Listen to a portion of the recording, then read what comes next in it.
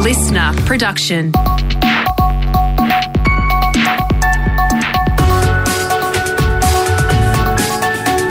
Australia Today's Morning Agenda with Natasha Belling. Good morning. Thanks for your company. Let's check what's making headlines this Monday, the 7th of November. A Sri Lankan cricketer will face court in Sydney today after being charged with the alleged sexual assault of a woman while he was in Australia playing in the T20 World Cup. Police arrested 31-year-old Danushka Gunathalaka at his cricket team's hotel in Sydney CBD in the early hours of yesterday morning. Detectives say he met a 29-year-old woman for a date on Wednesday last week, and it's alleged he assaulted her later that night. New South Wales Police Superintendent Jane Doherty said the pair allegedly met through a dating app. They communicated via various platforms, including text, voice and video chat. Police will allege that whilst they were in the home, the male assaulted the female a number of times whilst performing sexual acts upon her. The accused has been refused bail, with the rest of his cricket team flying home yesterday. Investigations are underway after police found the body of another child in a pond in Canberra. The 8-year-old boy's body was discovered in the city's north yesterday morning after the bodies of the child's mother and brother were found on Saturday. Police do not believe anyone else was involved in the incident, and a report is now being prepared for the coroner. Meantime, police have discovered a second body in floodwaters in New South Wales. Divers found the man's body in a creek near Burrawa, south of Sydney yesterday, 3 days after another man's body was found. They're yet to be formally identified, but are believed to be the bodies of 2 Sydney fathers swept away by floodwaters last week. Meantime, there are ongoing concerns this morning for communities across the central west of New South Wales after widespread floods. The Lachlan River in Forbes peaked at 10.67 metres, just shy of the record seen in the floods in 1952. But now there are fears for other communities downstream. Greg Nash from the SES says the weather is predicted to clear up this week, but the danger is not over, warning residents need to remain vigilant. There is still a chance of some thunderstorms around in some areas, and we have seen over the last couple of weeks that given the ground is so saturated that a short, intense storm can actually cause flash flooding. To Victoria now, and an incredible escape for a young couple and their 8-month-old baby overnight after an alleged drunk driver ploughed through their home east of Melbourne. Meantime, in WA, a trail of destruction has been left behind after a driver allegedly smashed their car into 2 properties and then landed on 2 other vehicles in the state's south. Our reporter Alicia McFarlane has the details from Perth. That's right, Tash. A trail of destruction has been left in Albany after the sedan smashed through a fence, veranda and front wall before landing on 2 cars early yesterday morning. The driver was surprisingly uninjured, able to free himself from the car, which was heavily crushed from the incident. It's a miracle no neighbours were hurt either, as a piece of timber flew through the wall of a woman next door, just metres from where she was sleeping. Debris was also seen as far as 200 metres down the street, so it was quite a clean-up. A police investigation into why this crash happened continues. It's just 3 weeks until Victorians go to the polls in the state election, with the minor parties renewing their push for major reforms on government transparency. The plan, led by Darren Hinch's Justice Party, would see cabinet documents, which are currently kept secret for 10 years, made public within 30 days. Our reporter James Lake in Melbourne says it comes as the state government continues to be plagued by allegations of secrecy. Tash, a lot of decisions have been made in Victoria over the past few years behind closed doors in secret cabinet meetings with little transparency. That has eroded a lot of trust in the government led by Dan Andrews during the pandemic. This proposed change around cabinet documents being kept secret would actually follow a similar move from Queensland.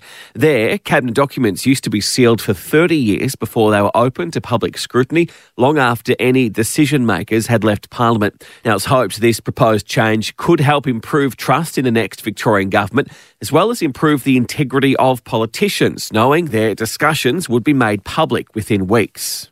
Overseas now, and the United Nations Climate Summit is now underway in Egypt, with Australia set to launch a bid to host the 2026 meeting for the first time.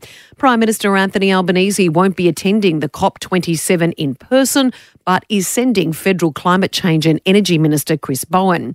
United Nations Climate Chief Simon Steele has told Sky News We're facing serious climate problems on every front. I don't think there's ever been a geopolitical environment as tense and as divisive as we have now as we enter this COP. Meantime, the UN has written to billionaire Elon Musk raising concerns about Twitter's management. The new owner of the social media giant sacked thousands of Twitter's international workforce over the weekend, including the entire human rights team. The UN's High Commissioner for Human Rights says he is now concerned about Twitter's role in our digital public sphere. Now let's check the latest news in business and finance. We're joined this morning by Peter Switzer from the switzerreport.com.au. Good morning, Peter. Now, Donald Trump, he could be back as US president, and that's set to have a major influence on our stock market. That's right. Wednesday brings the US midterm elections, and the Donald Trump-inspired Republican Party is trying to take Congress, rendering President Joe Biden a lame duck leader for the next 2 years. The result in this poll will take US stocks up or down, and right now, no one can be certain what Wall Street thinks about a possible comeback for Donald Trump. Yeah, going to be very interesting times ahead, Peter. And stocks are also set to surge today on China, set to give up on its zero COVID restrictions. Yeah, on Friday, the US received a jobs report that showed a rise in unemployment to 3.7%, but the biggest influence on stocks was the news that China would ease COVID restrictions, and this sent stock prices higher, with commodities such as iron ore spiking, which is great news for the likes of BHP and Rio Tinto. It also sent the dollar up to 64.7 US cents, and our stock market should surge today. And gosh, Peter, the property market's certainly hit and miss. You're seeing great results in some areas, other areas terrible results, but now auction clearance rates are at pre-rate rise levels. Yeah, the SMH says auction clearance rates have improved to levels last seen before interest rates began to rise as sellers reduced their expectations to get deals done. And agents report that buyers are also returning to the market after the initial shock of 7 interest rate rises. Now, this follows Sydney and Melbourne having the fastest ever house price falls into the September quarter of 5.2 and 4.3% respectively. But the comeback of buyers might stop overall prices falling by 25 to 30%, which have been predicted by some experts. Peter, thank you. Cheers. Time for sport now with Brett Thomas. Brett, good morning. Aaron Finch is weighing up his future after Australia crashed out of the T20 World Cup. Yes, good morning, Tash. And unfortunately, he was watching from the sidelines in that final group game against Afghanistan because of a hamstring injury. There's been a lot of talk about his future, not just leading into this World Cup and during it, but before it as well. But he's certainly not in a rush to make a call as to whether he wants to play on. In fact, he will make a decision after this summer. No, I'm not going to retire, not just yet. Play Big Bash and see where we sit after that. But I'm still enjoying playing cricket, playing T20. So if he hits some form at the BBL, who knows, Aaron Finch might decide to play on for his country. Now, the T20 World Cup semis are set, as we said. Australia not there, but India locked in a showdown with England after crushing Zimbabwe by 71 runs in front of 82,000 at the MCG last night, while Pakistan faced New Zealand in the other semi. The Netherlands yesterday pulled off one of the biggest upsets in World Cup history, beating South Africa by 13 runs to send them packing from the tournament. It continues a history of white ball disasters for South Africa, and Aussie cricket great Brad Haddin told listeners Willow Talk podcast they tend to crumble under the spotlight. We always thought deep down that they couldn't handle the big moments. When it came to those really big occasions in a World Cup, they didn't trust that they could get through. They hadn't done it. They had a lot of history behind that. So we're at the business end of that tournament, but no Australia on home soil, unfortunately. Yeah, disappointing. But moving on now, Rugby League and the World Cup, Samoa has beaten their arch rival Tonga. Yeah, held on for a 20-18 win. There was a lot of talk about the forward packs, but the stars of the show, the halves pairing for Samoa, Anthony Milford and Jerome Luai. Milford set up 2 tries. Luai scored the other 2. So they are through to a semi-final where they face England.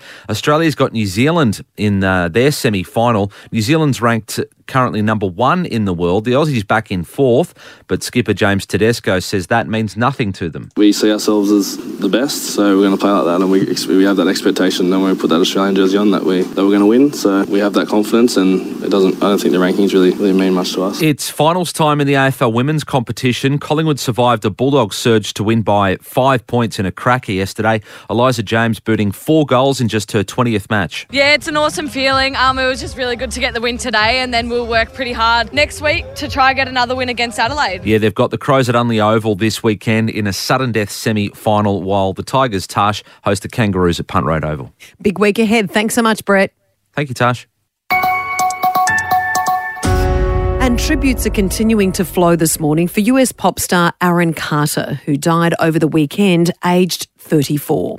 Nick Carter from the Backstreet Boys has paid tribute overnight to his younger brother, saying, quote, "My heart is broken. Even though my brother and I have had a complicated relationship, my love for him has never, ever faded." Nick adding, "The truth is that addiction and mental illness are the real villains here." Aaron was best known as a child star in the 1990s, including his hit songs Aaron's Party and I Want Candy. Aaron is survived by his young son, Prince. And that's all you need to know to start your day with Australia Today's Morning Agenda in your podcast feed from 7 a.m. every weekday morning. You can also catch the latest episode in a whole new world of audio by downloading the Listener app for free. I'm Natasha Belling. Thanks so much for your company. Have a great day, and we'll see you tomorrow.